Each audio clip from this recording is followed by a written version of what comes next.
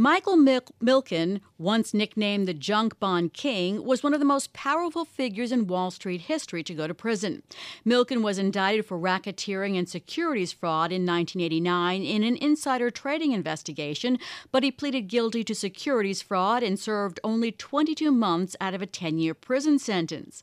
Milken is now known for his philanthropic efforts after prison, including an annual conference of the Milken Institute, where Treasury Secretary Steve Mnuchin spoke earlier this year. This week, wealth management executive David Bahnsen sent a letter to President Trump asking him to pardon Milken. Bahnsen writes that Milken did not commit a crime and that he was prosecuted only because our society went through a period of class envy run amok. Here's Bahnsen making that case on Bloomberg TV. I don't believe that anybody would say that he broke the law who's actually studied the subject thoroughly, that could easily quantify what laws he broke. I don't really believe that the judge even knew what laws he exactly broke. Milken ended up pleading guilty when they extorted or leveraged his brother's arrest against him. When he knew that they were going to go after his brother, that's when Michael Milken ended up pleading guilty. Our guests are Peter Henning, a professor at Wayne State University Law School, and Robert Hockett, a professor at Cornell University Law School.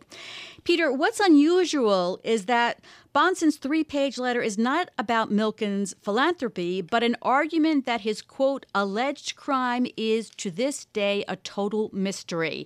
You know the case, you know the law. Was there a crime?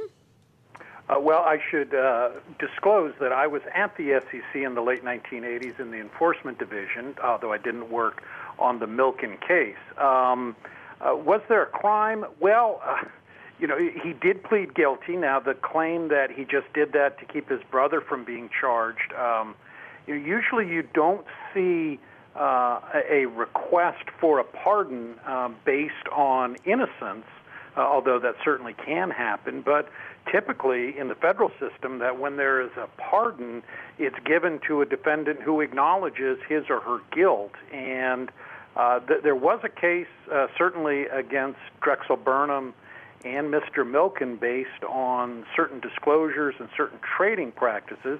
Would they have gotten a conviction at trial? That's a very good question. And also, the case was prosecuted at the time by an ally of Mr. Trump's. Rudy Giuliani was the United States attorney for at least part of that period. So it would be interesting to see how this plays out. Bob, what's your take on that? So when Michael Milken pleaded, he didn't plead to insider trading, didn't plead to racketeering, pleaded instead to securities fraud. And then because he cooperated with investigators, had his sentence reduced to about 2 years. What's your take on whether what he did was actually against the law? Well, I don't even know where to begin on this. I mean, as soon as I read the letter, I don't know if I was spitting up my coffee or throwing up. It was just the most ridiculous thing I've ever read. The guy says first he doesn't want to relitigate the merits of the case, but then immediately afterwards in the following sentence says, but he was innocent, which is, of course, speaking to the merits.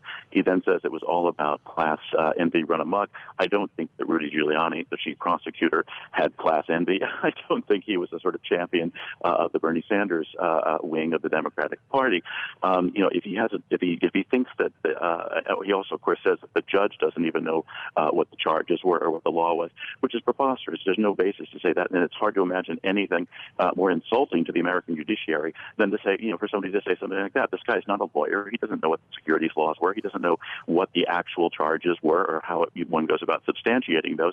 And the fact that Mr. Milken plea bargained himself into a lower sentence, that happens all the time in the criminal process. That doesn't say anything about the merits of the original case that was brought.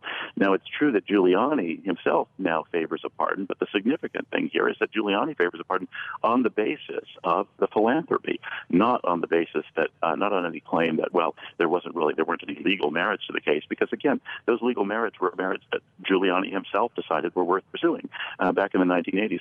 So the letter is just sort of almost like a kind of treasure chest full of nonsense and rubbish, and it's hard to imagine what could possibly motivate it other than being emboldened by the craziness of the Arpaio pardon. I guess some people are thinking, well, if he'll pardon Arpaio, he'll pardon anybody, maybe even Charles Manson next. So it's just this letter is actually just it's comical. It almost doesn't even it's almost not even worth dignifying with a serious engagement. Bob, I hate it when you don't say what you really mean. I just want to stop for one moment to let this breaking news in. A report says that President Trump is expected to end an Obama-era program that protected children from deportation, though he'll probably allow those immigrants known as Dreamers to stay in the U.S. until work permits expire.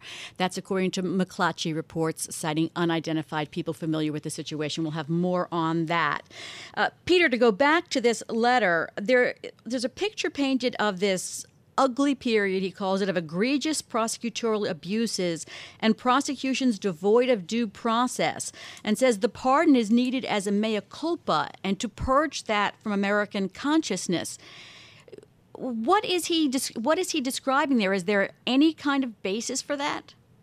Well, it certainly may be in Mr. Bonson's memory that the 1980s were an assault on the wealthy or something like that, but frankly, most Americans, certainly the younger generation, whether they're millennials or Generation X or Y or whatever, don't have any clue who Michael Milken was. And, in the 1980s, you certainly had some real abuses. You had insider trading, the Ivan Boesky type trading that went on and his cohort. And you also had some securities issues that were going on with companies not making proper disclosures, accounting frauds, and things like that.